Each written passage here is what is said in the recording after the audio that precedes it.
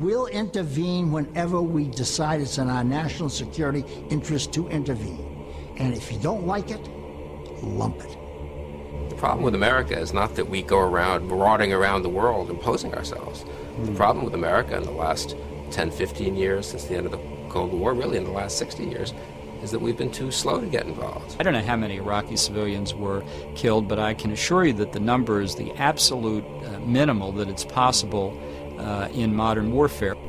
Every nation in every region now has a decision to make.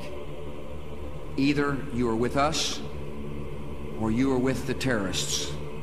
That land over there is yours.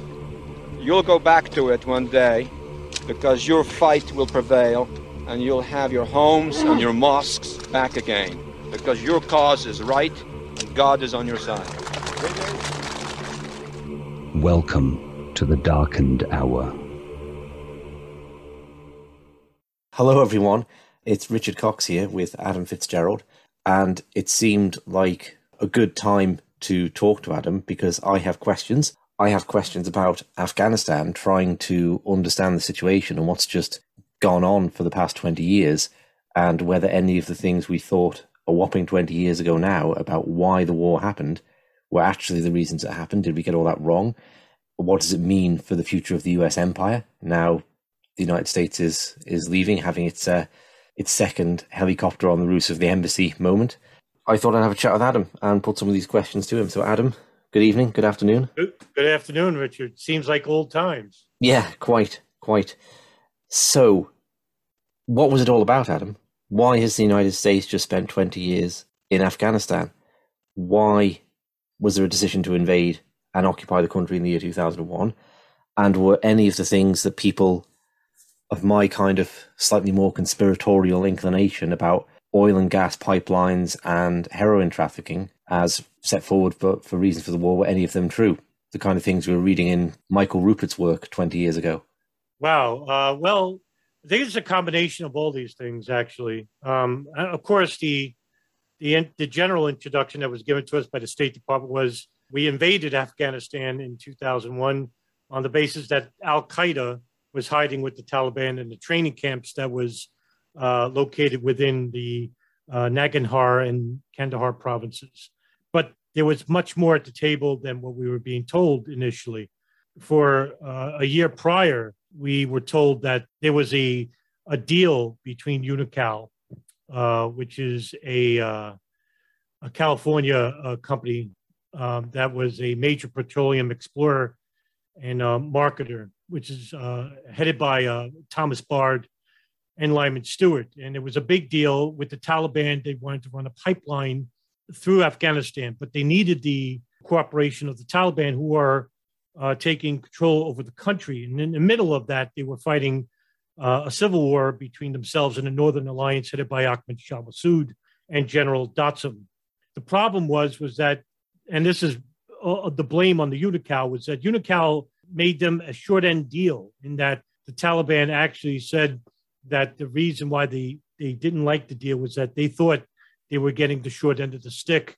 And also, at the same time, in August of 1998, there was cruise missile strikes on Afghanistan in response to the East Africa embassy bombings. Clinton shot a couple of missile strikes at the alleged training camps in Afghanistan. Because of that, the Taliban basically revoked any type of deal, including what they were in talks with the Saudi government, led by Prince Turki bin Faisal, head of the General Intelligence Directorate, suggesting that the Taliban hand over Osama bin Laden.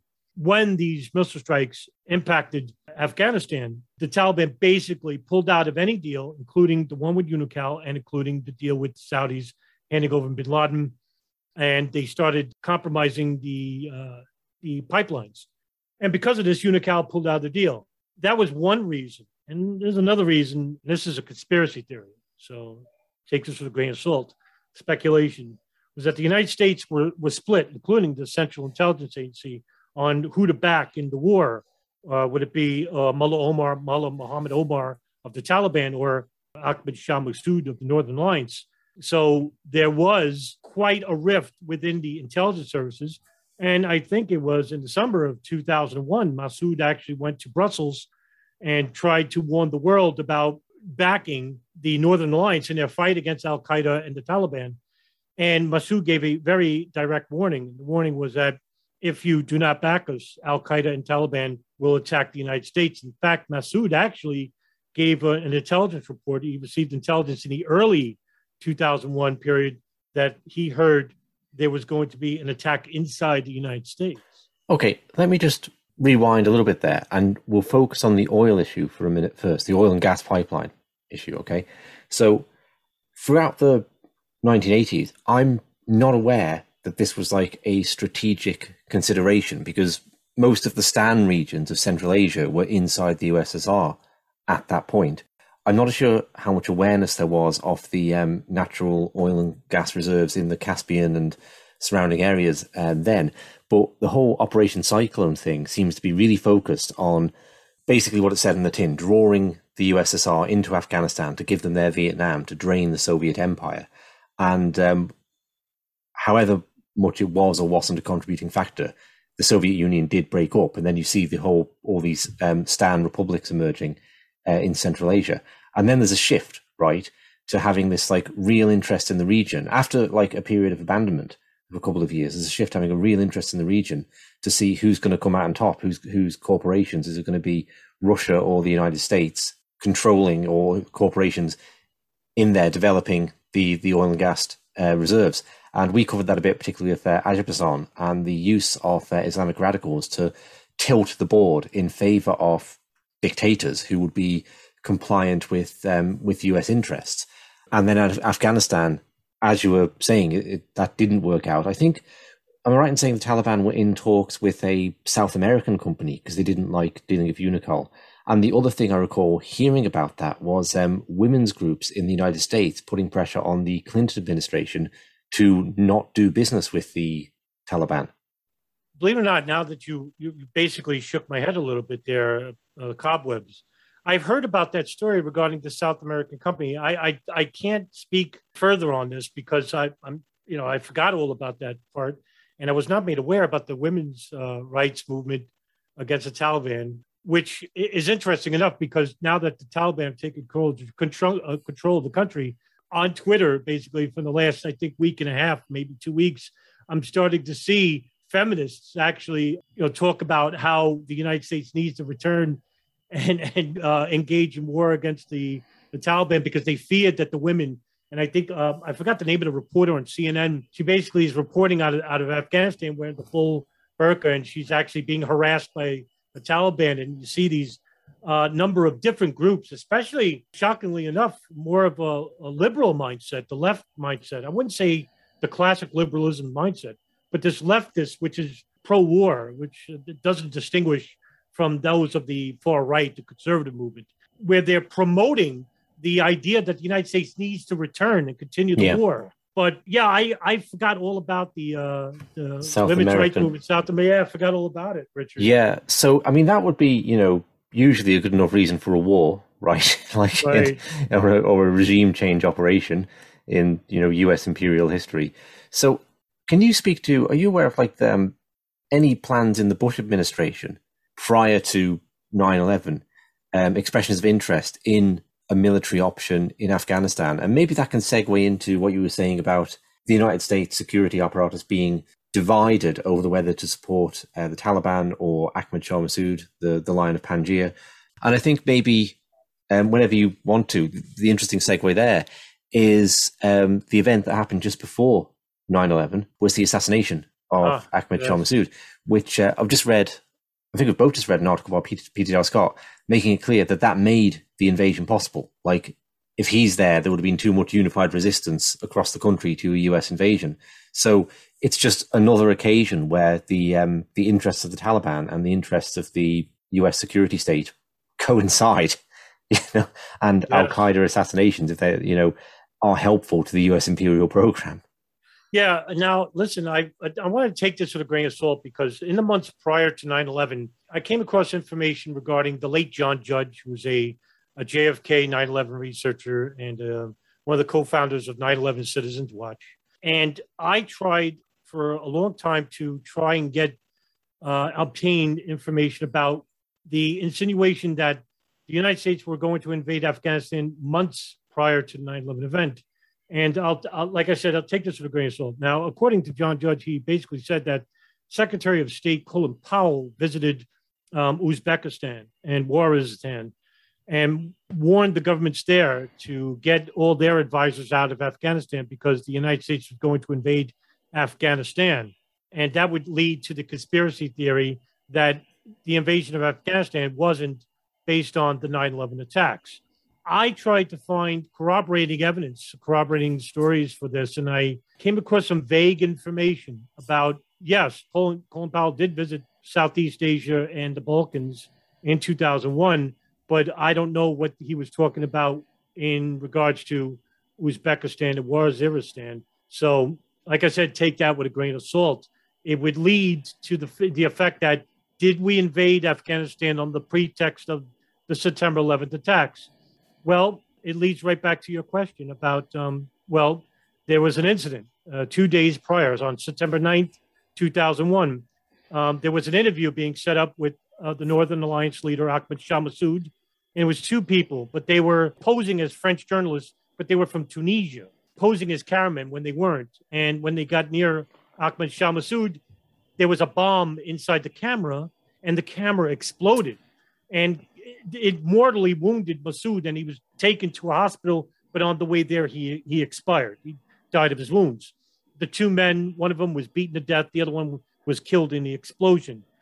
What happened was that in the weeks prior to that assassination, there was somebody by the name of Julie Sims who worked out of the CIA and who basically tried to get Massoud to surrender to the Taliban, because the CIA wouldn't back the Northern Alliance in their fight against the Taliban, which was now being supported by the Hizb al-Islami party, and that was headed by Gulbuddin Hekmatyar, who was considered an enemy to Massoud. But basically, in the years prior, Hekmatyar was on the sidelines, but now he was joining the Taliban because the Taliban was gaining more and more control of the country, mainly to the south.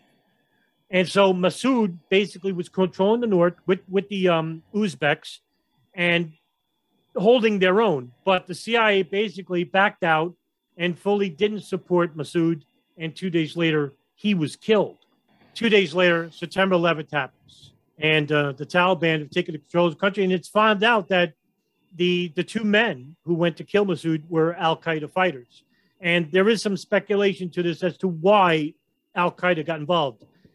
When al-Qaeda did this, it basically solidified bin Laden as being in the country so that the Taliban could protect him, because the Taliban were unaware that bin Laden had this operation involving the planes operation, which was the September 11th attacks. When they found out days later, because they still didn't know he was behind it. In fact, the first people that were interviewed on the American media were the Taliban. Taliban were actually interviewed, and they were on C-SPAN early in the day, and the towers didn't even fall yet. And they were basically saying that if bin Laden was indeed behind the attacks, they wanted George Bush to present evidence, and they would hand him over to the Saudis or to the Americans. And at that point, Bush said, we don't deal or negotiate with terrorists. Days later, the Taliban still defended him. They still didn't know. But by the time that they found out, it was too late, because bin Laden really did them a favor by killing off Massoud. The Taliban took control of the country, but so what? Because the United States basically invaded Afghanistan and basically decimated the Taliban and al-Qaeda.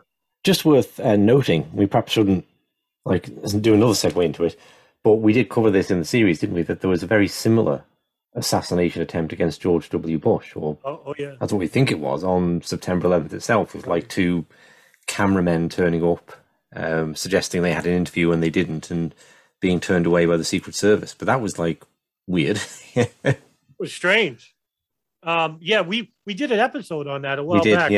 Yeah, it was called the assassination of George Bush or something like that. Yeah.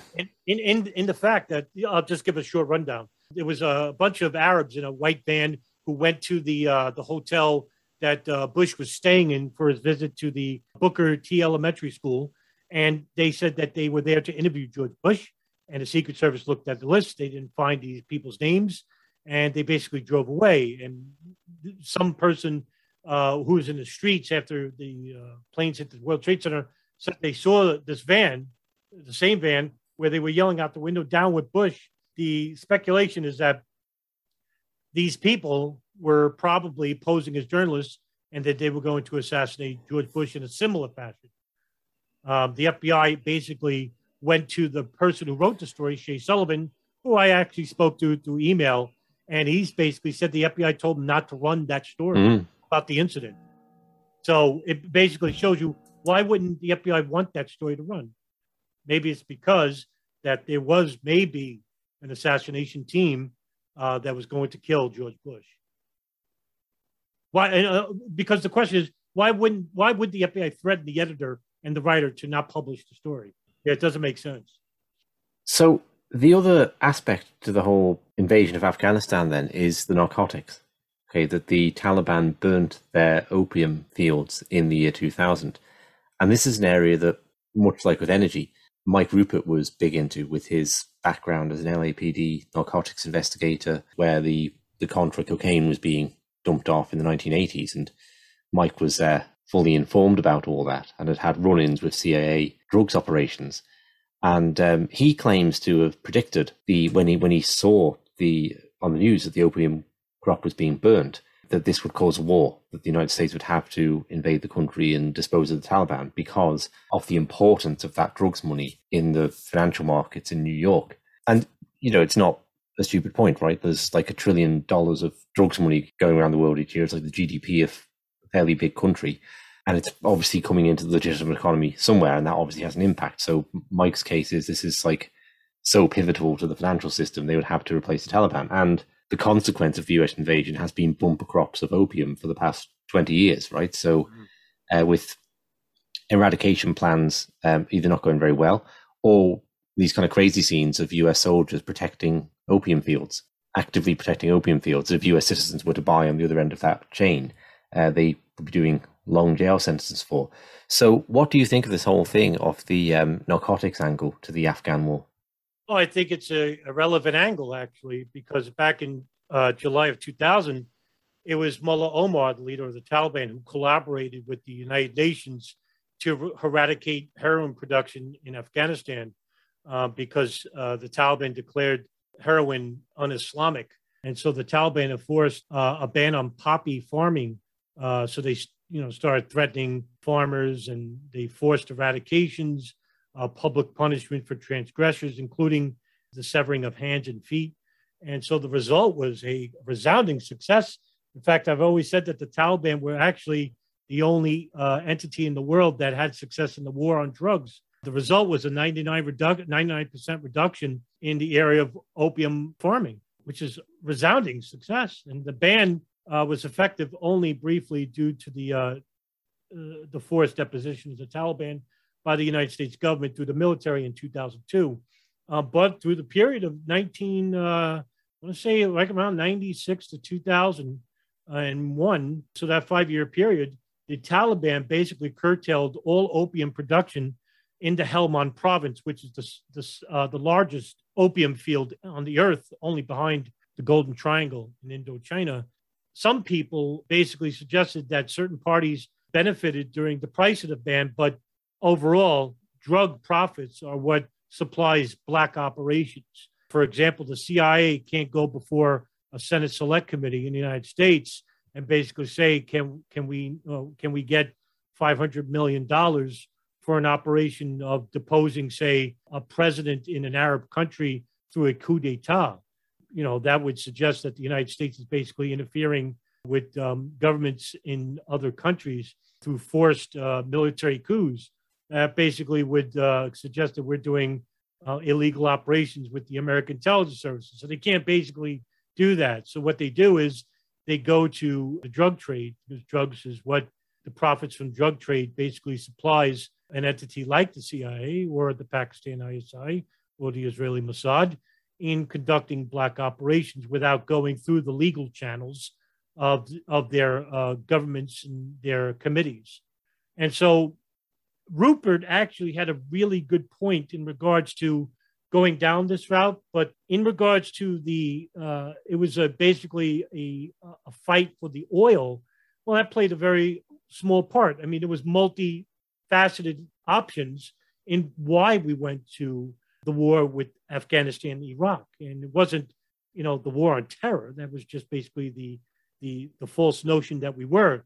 There was many other ideas as to why, and we could talk about them in a bit. About that's regarding foreign policy, regarding the control of the Helmand province and the drug trade, the oil production of Iraq, not so Afghanistan, and also the foreign lobby institutes of Saudi Arabia, the Gulf, Israeli through AIPAC, wanting to expand the United States to use their military to basically defeat the preconceived enemies of both countries. So there's a lot of influences as to why we invaded Afghanistan and other Arab countries. Okay, I'll ask you one more thing about the sort of early aspects of the invasion, and then anything more you want to say, for sure.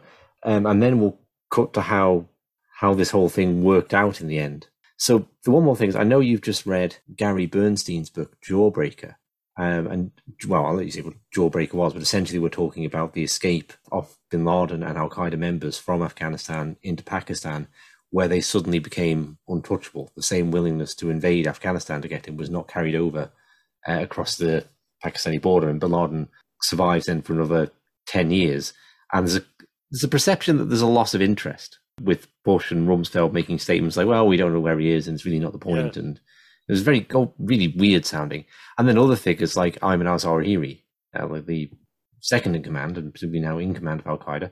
Well, I mean, whoever hears about him again, it's like there's no interest. I mean, if the CIA have dedicated teams to hunting this guy down, you certainly don't hear anything about that in the media, right? There's no sort of how the hunt for al-Qaeda is going today, how the hunt for the remaining men, or even figures we talked about in the series, like Ahmed al-Hada at the communications hub in Yemen. Like, he ran off into a crowd and no one ever mentioned him again, Right. So it's all very weird, this lack of interest. And of course, if we're talking or looking through the lens of imperial ambition, well, of course, you don't want to catch the boogeyman, right? Because what you want to do is get away into a country, preferably one of nuclear weapons, that you can then say, well, we can't really invade there, and then link him to Saddam Hussein and whoever else you want to around the world, say he's being funded by Iran or whatever.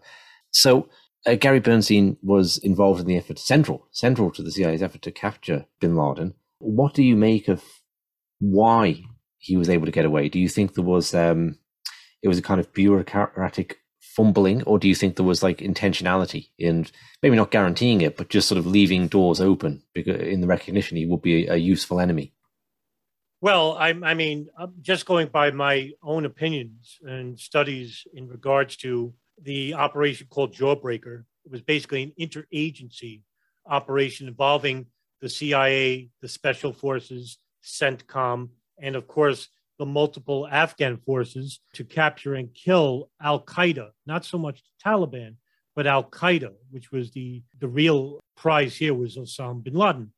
It was headed initially under Gary Schroen, legendary CIA paramilitary officer, and Gary Bernstein basically took over his job in Afghanistan. Bernstein actually also led the response team to the U.S. Embassy bombings in Dar es Salaam in Tanzania. Bernstein actually coordinated with General Tommy Franks, Joint Chiefs of Staff, and headed under the CENTCOM forces. And so the reason why bin Laden basically survived this operation, which was, I think, slaughtered somewhere in approximately 15,000 Taliban fighters and approximately 5,000 to 7,000 al-Qaeda fighters.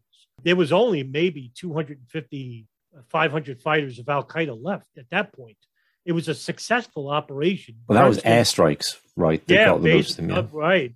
I want to say it was a combination of B-52, B-1s, and there was this plane called the Blue, I want to say Blue 82 or Blue 32, where they would bomb these areas with daisy cutters. Blue 32s are daisy cutter bombs where they flatten the ground. And where bin Laden was hiding out was called the White Mountains in the Malava Valley. And it was filled with, these white tops, mountains, snow, and large trees. And these Blue 32 bombs would basically just decimate the ground, flatten the trees so that you could see the caves where they were hiding out in. And the ground is scorched earth. It was burned everywhere. And they just destroyed the Taliban and Al-Qaeda with these bombs, unrelenting in the daytime, nighttime. And then on top of that, you had these special forces fighters and the CIA. And I would think there was 300 CIA officers involved. It was the largest CIA operation in the world involving personnel. And also you have these Afghan fighters that were headed by General Datsam, the future Afghanistan President Hamid Karzai. So there was a number of Afghan contingent fighters from the Northern and Eastern Alliance on top of these, I think it was 2,000 special forces and 300 CIA case officers, U.S. Army Rangers, all like in a pincer movement from the East and the South, but they had a backdoor channel. And so Gary Bernstein actually was trying to call his handler, which was Hank Crumpton, who was in charge, who was the CTC, CIA's counterterrorism center's leader. And he was in charge of the whole, overseeing the operation. And Hank Crumpton had to answer to General Tommy Franks of SOCOM to get reinforcements. Gary Bernstein wanted only like 500, or I think it was somewhere between 300 to 500 U.S. Army Rangers to protect the back channel into Pakistan, because where bin Laden was hiding was in a very mountainous region in a couple of homes and caves, and they had a back door into Pakistan. What Bernstein wanted to do was get the U.S. Army Rangers in the back, have the Afghans into the east, and the U.S. and the CIA, the special forces, to act as like a pincer movement, and then you have the Pakistanis to block. And basically, they didn't want to capture bin Laden even then. And this is something new to me. They wanted to kill him even then. So there was no capture of bin Laden, which is what I've always believed was that the reason why they let bin Laden to escape the back channel, which he did with 250, it was like 250 or 300 Al-Qaeda fighters left, was that so that he can act as still, like, as you say, the boogeyman for the United States, and that the threat is always out there. Because if bin Laden is killed, if we go to a scenario that they kill bin Laden and kill the rest of Al-Qaeda, there is no terrorism threat. And there is no reason to stay in Afghanistan. And there is no reason to invade, say, Libya or Syria, for that matter. The war on terrorism is basically over. So for the conspiracy theorists who do have a right to question this as to why bin Laden escaped, but according to Tommy Franks, he basically says that they didn't need the personnel because he trusted the Afghan forces to fight alongside the U.S. personnel already on the ground. But what the U.S. personnel, especially Gary Bernstein, was warning Tommy Franks and the State Department about was that the Afghan forces couldn't be trusted because the Afghan forces basically would flip-flop between Arabs and the Afghans. So in other words, whoever gave them the most money, they would basically fight or allow escape for. And it was suggested that the Arabs basically gave the Afghans money and they escaped into Pakistan. And he lived for another 10 years up until 2011, where he was assassinated by U.S. Navy SEALs. And I think it was the Gold Squadron that basically assassinated him. There's some mistake about the Navy SEALs that were killed in the Chinook shoot down by the Taliban. That was basically Red Squadron. They go by color squadrons. So it was a different squadron. So, yeah, he was killed in 2011, and which makes no sense because we captured, Ramzi Youssef, who was basically the suspect in the 1993 bombing. We captured Ramzi bin al-Shibh, Abu Zubaydah, and Khalid Sheikh Mohammed, who all are high Al-Qaeda operatives and lieutenants, allegedly, and they were involved allegedly with the September 11th attacks. We all captured, and all of them were captured in Pakistan, most notably. Why didn't we want to capture bin Laden? Why the kill option? Well, we could talk about that too. But that's what I basically believe. I believe that they wanted him to escape, and I'm talking about the State Department, and they relayed that information to Tommy Franks, saying, don't give Bernstein any type of reinforcements. Right. Okay, so 20 years have gone by, and please say whatever you want to say about the continuation of that war, the changing aims of it over the 20-year period. But I think if you told like anyone, maybe having a baby around September, October 2001, that child might grow up and fight in the Afghan war, it will still be ongoing. I think people wouldn't believe that. There's meant to be this limited military incursion, and you have to almost time travel back in your own mind to just see how incredible it is of how long this went on. But at the end of it, the United States is leaving. There are no pipelines, and the opium crop is being handed back to the Taliban, essentially. So what do we make of this? How does this make us think about what the strategic aims were? Have they been absolute failures? How do we conceive of what's gone on there and how it's concluded? Incidentally enough, about the soldiers who weren't even born to see 9/11 itself, I did a number of videos about the latest of what's going on in Afghanistan. And one story particularly stood out for me. There was a bombing at the Kabul International Airport about a week ago by a group called the Islamic State Khorasan, which was an extension, just a small branch of Islamic State. They're affiliated with the Islamic State in Syria and Iraq, but they've been around since 2015. So this group basically went to the Kabul International Airport with a car full of allegedly martyrdom suicide bombers. And the United States drone strike the car, and basically there was a number of family members that were killed. And before that, there was another bombing, this time Islamic State, a suicide bomber that ran into the airport, and he killed himself and killed 13 U.S. service members. And it was like a couple of hundred people that were killed in this bomb itself. However, there was a number of those servicemen who were born in 2002, not old enough to know about 9/11 and why we were in Afghanistan in the first place. What do I think about the war now after the U.S. pullout? Well, it was a failure, and I'll tell you why. 3 years ago, the Washington Post basically came out with a story, and it was called the Afghanistan Papers. And it was a huge, huge story and monumental.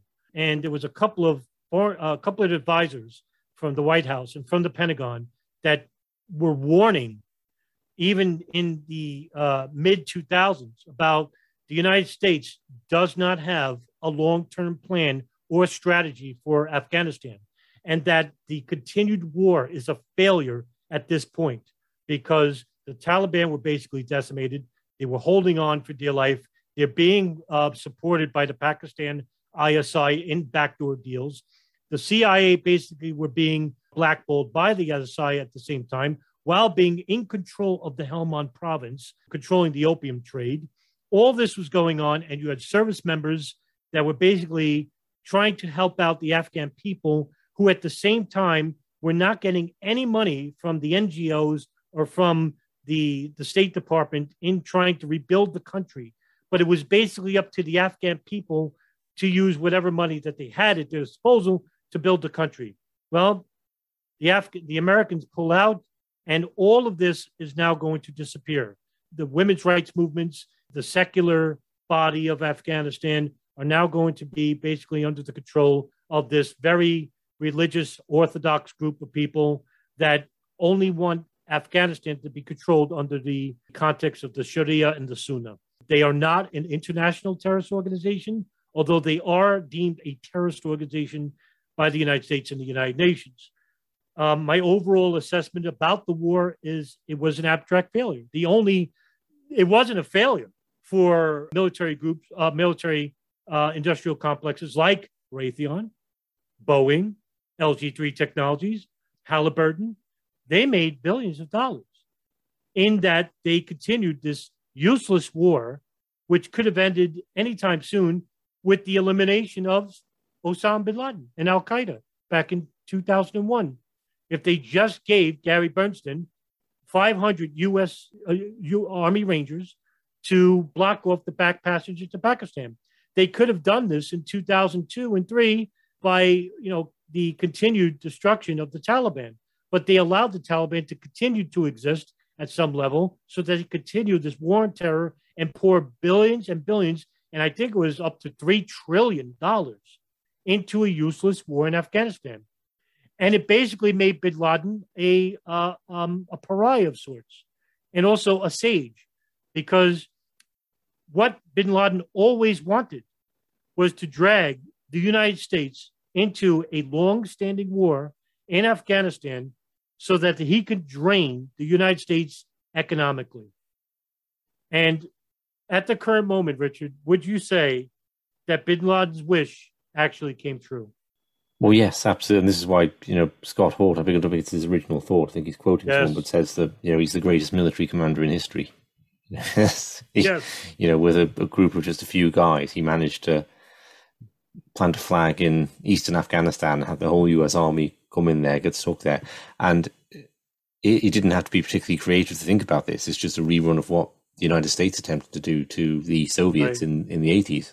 And a lot of the same people, who were a lot of the neoconservatives actively behind that policy, returned in the 2000s. And that they didn't seem to see this is incredible. That you could think that the Soviets being drawn into a protracted war in Afghanistan will bankrupt the Soviet Empire. But the same people actually want the US to be drawn into a protracted war. Try making sense of that one. Well, George Santayana once said, those who are doomed to forget the past are doomed to repeat it.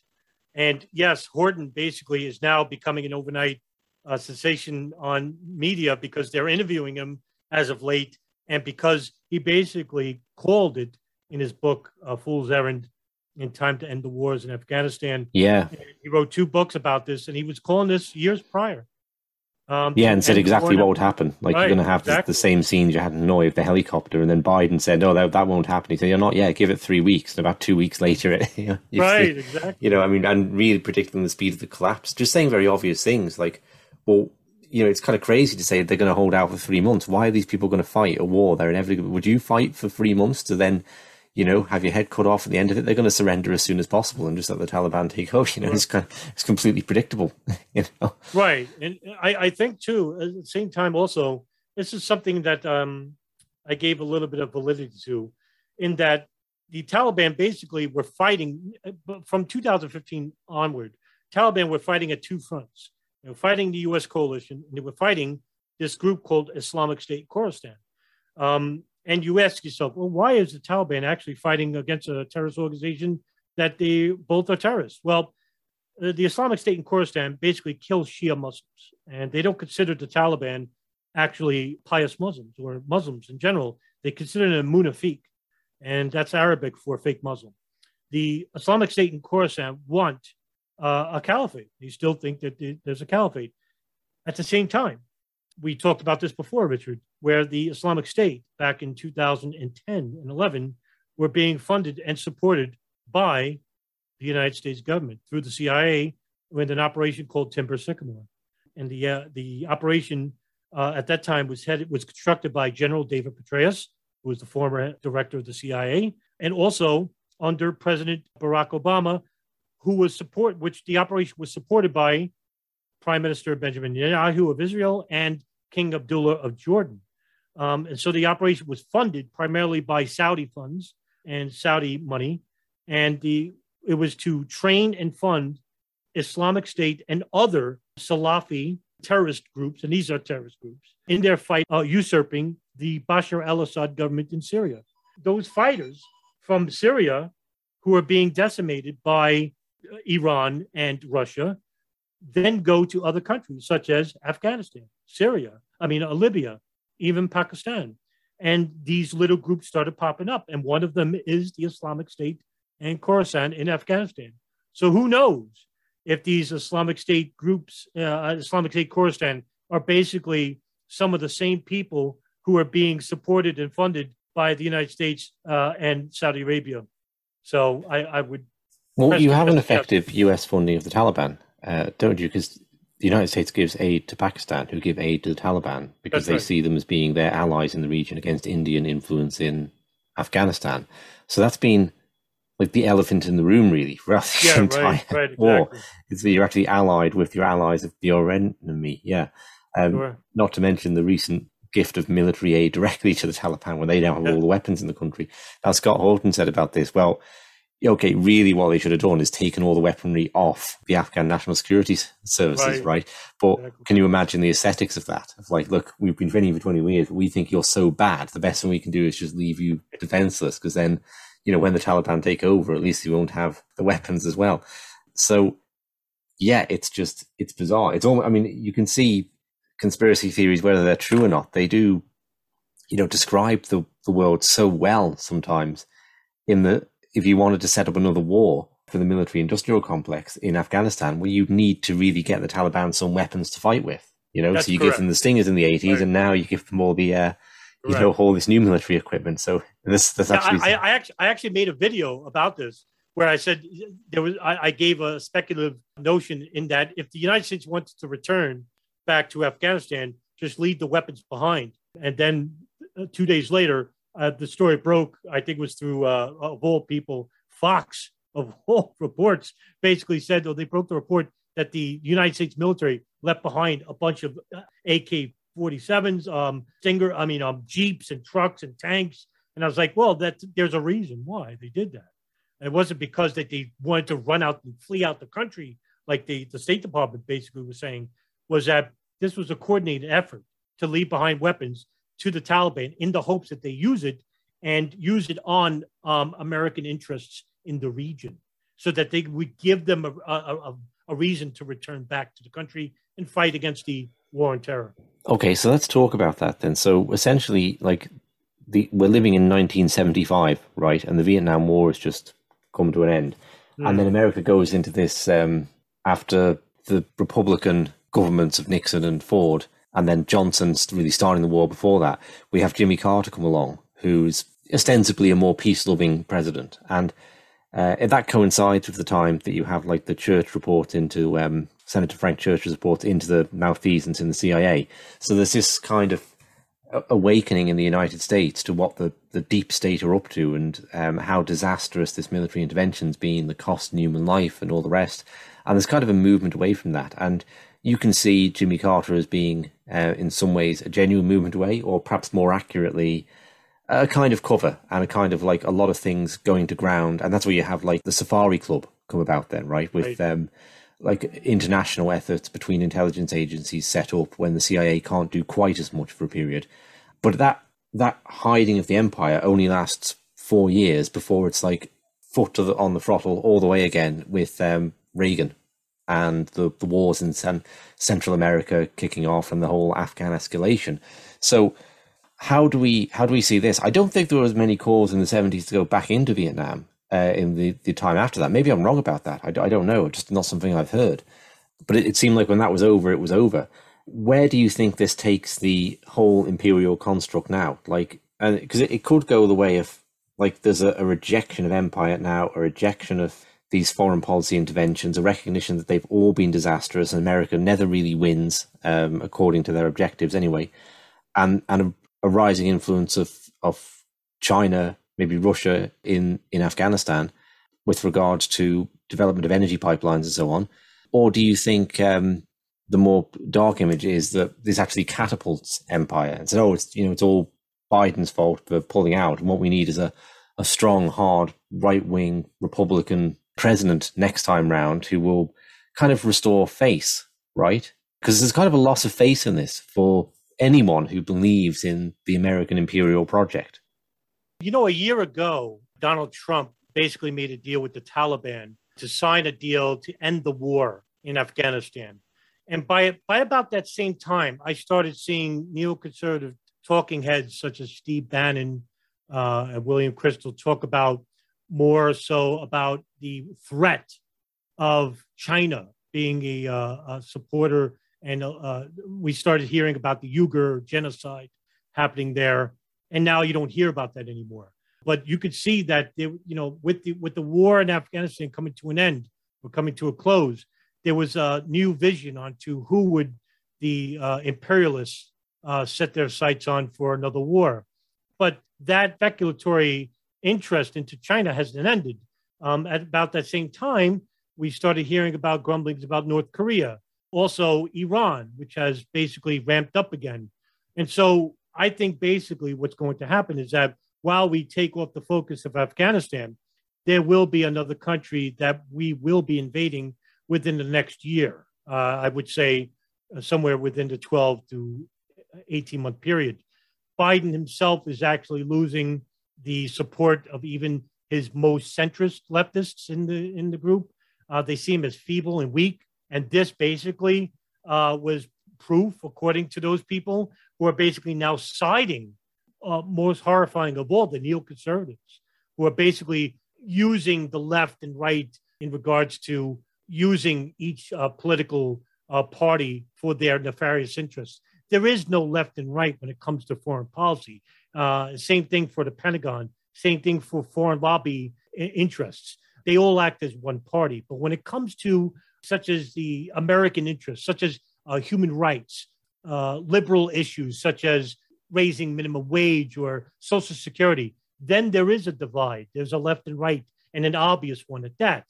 But when it comes to the global interests, when it comes to real money, billions and even trillions of dollars that comes from the foreign lobby institutes, fossil fuel industries, military industrial complexes, private industries, and of course, major donors from Saudi Arabia, the Gulf, and other Europe countries that have a vested interest in controlling the global issue regarding whether it comes from war or the intelligence services, then there is just one issue and it's one goal, while the American people are left to fight over themselves of the menial and transparent issues that doesn't involve the interests of the global community.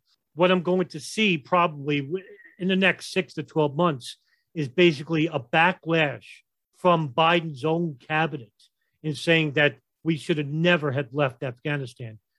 Interestingly enough, and I think you hinted at this before, the very people who were the architects of the Afghanistan war, the neocons like William Kristol, Paul Wolfowitz, basically are being interviewed by, of all people, CNN, MSNBC, about why the mistake is pulling out Afghanistan. And basically, if you're the American, progressive, and saying, why on earth is CNN and MSNBC interviewing these neoconservative warhawks? Well, that's because the legacy media is controlled by the Pentagon. Yeah, they put a different slant on it. Right, like Fox goes to war for security reasons. Fox and the Republican Party, it's for security reasons, weapons of mass destruction. The Democrats, CNN, MSNBC, are humanitarian responsibility to protect. That's like the branding for war. Right. It appeals to a different person out there in the population.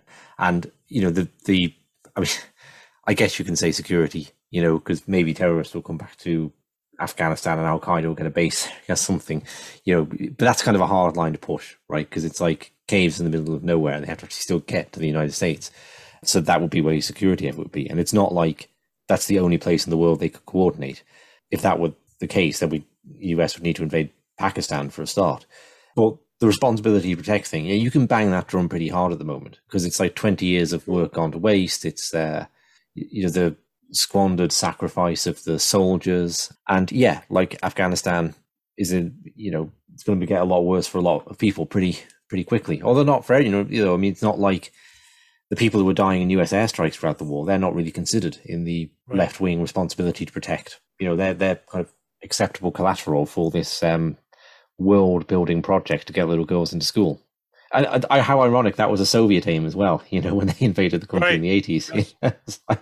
So it'd be interesting to see the propaganda for the next war, Adam, because the disasters have come so fast and thick, right?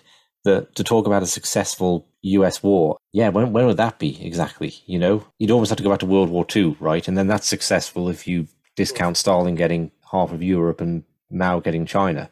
That was a great success. But the suggestion for a war in Iran, how would anyone think that would turn out? What's the track record for that? Right. I just interviewed Lawrence Wilkerson, and basically I asked him about the Iran because I used a quote that he used in a film. It was a documentary about AIPAC, and in that film, it was made in 2006. Lawrence Wilkerson said that if the United States were to entertain a war in Iran, that the generals at the Pentagon would do a walkout because they saw the failures of Iraq, but Iran would be worse. implement worse because Iran has a formidable army, Iranian Revolutionary Guard, as well as having a decent naval base as well. And plus the region of Iran, especially to the south, is very mountainous. So it would give the Iranians a very big advantage in terms of a ground war. Yeah, it's 3 times the size of Iraq, and they can probably mine or close the Straits of Hormuz too and stop exactly a third of the world's oil flowing. It would be a big mistake to invade, especially for Iran. The only countries that are really pushing this are of course, our foreign lobby influencers of Israel and Saudi Arabia, the Gulf. And, Israel, of course, considers Iran the biggest enemy of all because they're right to their north, and they consider them preconceived enemy for decades. Saudi Arabia sees them in a different light. They see them as a religious enemy. Iran being a Shia-dominated country, and of course, Saudis led by the Wahhabi Salafi ideology, which is, of course, incidentally un-Islamic. Many Sunni scholars consider Wahhabi un-Islamic itself in its own right. So there is a couple of vested interests. The United States, I think with the Pentagon, don't want it. But the State Department, which is being influenced by the foreign lobbies, are pushing it. Yeah, I'm thinking it will take something big now. It will take like another 9/11 event to restart the war machine, because there were I suppose 2 substantive wars in the 90s of Iraq and Yugoslavia, both really responsibility to protect wars. That was like the doctrine replacing the Cold War. But yeah, 9/11 really set the empire alight, really took it off. So it now seems after 20 years of like every war being a complete disaster, it will take something substantive to like restart it again. So let's hope not. Right. Well, listen, Richard, incidentally enough, I just thought it in my head. The United States basically posted a story a year ago saying that they killed Abu Masr al-Masri, the number 3 man in Al-Qaeda, and they killed him in Iran, of all countries. And they killed him with a drone strike. Iran came out the next day and basically refuted the story, saying that the Israelis in the United States are basically fabricating a story that never happened. And the United States basically was asked by the press, by Al Jazeera, to provide evidence for the story. And they basically said, we're going by intelligence reports on the ground. And so that tells you right there that they're trying to connect Iran with Al-Qaeda and wherever that story may lead.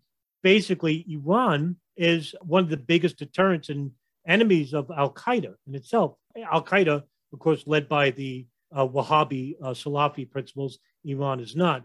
And Iran basically they hated bin Laden, they hated Al-Qaeda, and basically are fighting against these Al-Qaeda sponsored groups in Syria, ironically enough.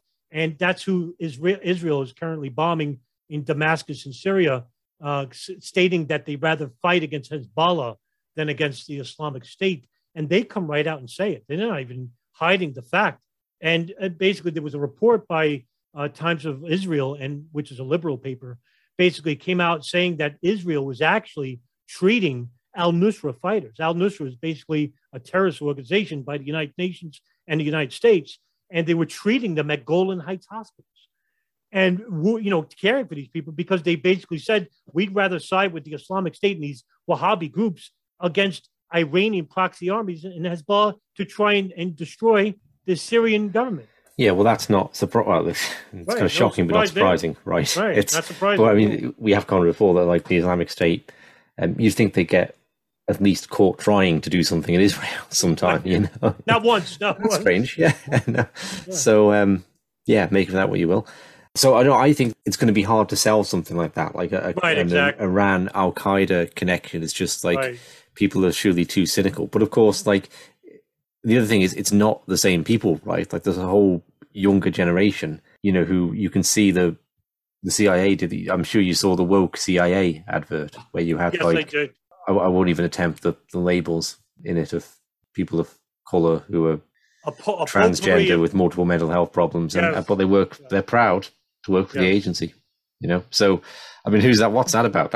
You've got to try and recruit a new up and coming generation, and I think they're speaking to a lot of people who aren't even old enough to vote yet. But okay, it might be a recruitment drive, but it's more. When I say recruit, I don't mean recruit to actively work for the CIA. I mean recruit them into the imperial ideology. with the whole kind of like cult of woke that's come about, I don't know what position they have on foreign policy. It's a very domestically focused thing, right? So and I think the kind of new right is a bit more cynical of the wars than certainly like in the George Bush years, when people were smashing bottles of champagne to protest against France. So we'll probably stop in a minute, Adam, because we're going into a whole different area, but there is a question now of like the rebranding of the empire for a new generation. I think that was obvious when that commercial advert that you were talking about, where they named every single different label. And I was about to say that it was like a potpourri of different agendas there, including sexuality, background, religious preference, or whatnot. It was slammed. I remember when that came out, and Twitter, I think that was the number one trending story on Twitter at one point, basically mocking the advert itself. But you could see, I mean, you basically hit on the nail on the head. You could see who the CIA is trying to reach, because these are the same people who are basically speaking out against empire, speaking out against the imperial nature of the old face of the neoconservative party. And what they don't realize is that the neoconservatives are basically not just right wing. They'll use the left, because the left, like I said before, are more right when it comes to foreign policy, when it comes to Pentagon issues, when it comes to war. For example, Obama was basically more authoritarian and probably more hawkish than Bush himself. You basically had Bush pundits that come out much later and saying they were jealous, almost shocked at the fact that Obama was given an almost like this unlimited check balance to basically drone strike and enormous rates at 7 Arab countries. The blank check that they gave the NSA, this warrantless wiretapping that extended the United States, including the global community. Even the most neoconish, more war hawkish people were basically very shocked at that. And that's basically what Obama tried to sell you. He tried to sell you progressive ideals. What was the mantra? Change, or we could change, or hope and change. Hope and change. And yes, hope and change for who and for what? It was a very dead label, a dead issue here. There wasn't no hope and there wasn't no change. It was worse. Ask the Middle East. They basically consider Obama worse than Bush, even though Bush basically was responsible for the death of over 1 million Iraqis. But Obama just considered those policies and even extended it further. So yes, what do I think about what the CIA and the imperialist nature are trying to do? They're trying to reach you, the progressive, you of the different backgrounds, who are basically saying we're different than our forefathers of the old faces of the neoconservative movement. They're trying to reach you to try and normalize, as Richard said, normalize imperialism, normalize war, and normalize the destabilization of the Middle East and Southeast Asia. I think that's right. Okay, Adam. Well, it feels like probably a good place to end, Sure. and we'll pick up and talk more about the future of empire thing Absolutely. at another time, but we'll leave this one here for now. So thank you very much indeed. Thank you again. I'd like to do this again soon. Absolutely, Richard. Thank you again.